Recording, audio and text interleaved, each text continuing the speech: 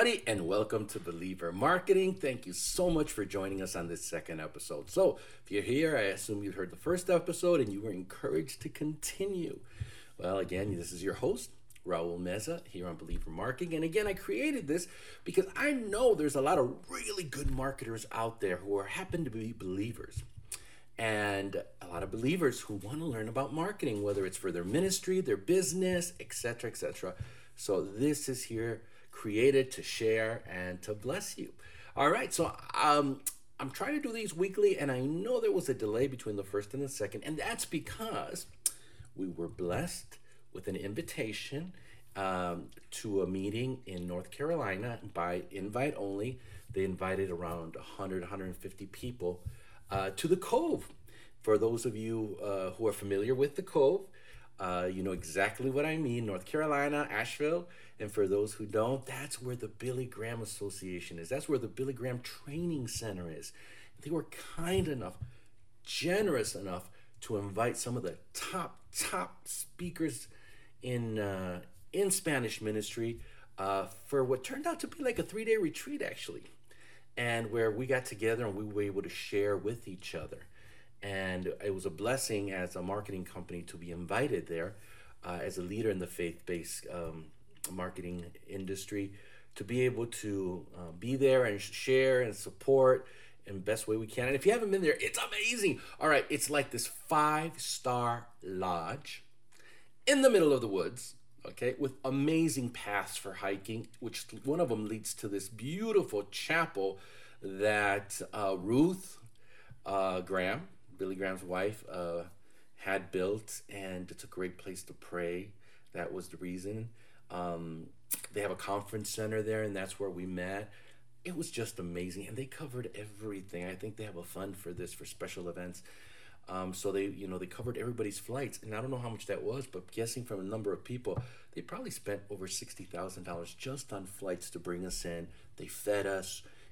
We had like 20, 25 minutes each to share about what we're doing. And, I always thought we did a lot, right?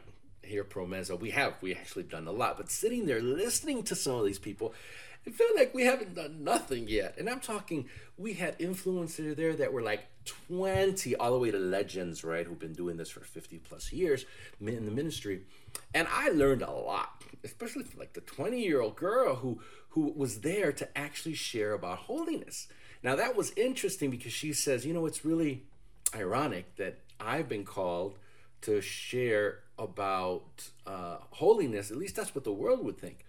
But if we read in the Bible, we know that God actually calls those who have lived the life of what our target audience is in that calling, so we can relate to them, to bring them into the fold. So we're talking, to clear it up, what I just said, it's a 20-year-old girl, I don't know, 2021, I don't know. And she was preaching on holiness, and she said, it's really ironic because I grew up in witchcraft, pornography, sex, drugs, everything since I was a little girl.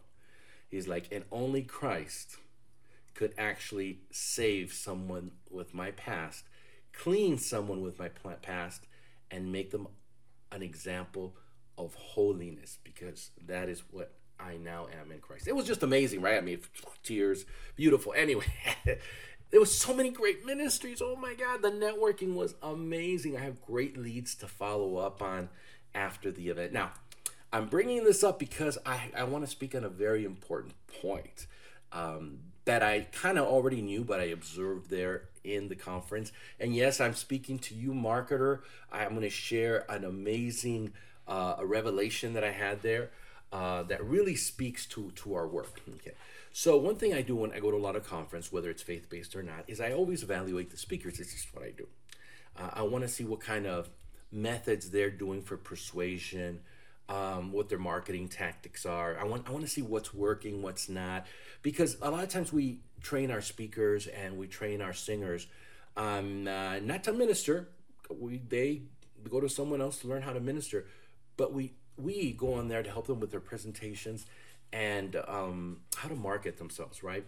So that the burden isn't on the churches to pay for these ministries, but the people will through products, services, etc. So I always evaluate when someone is speaking, especially people who have amazing followers. And here's what I learned. You can be an amazing influencer.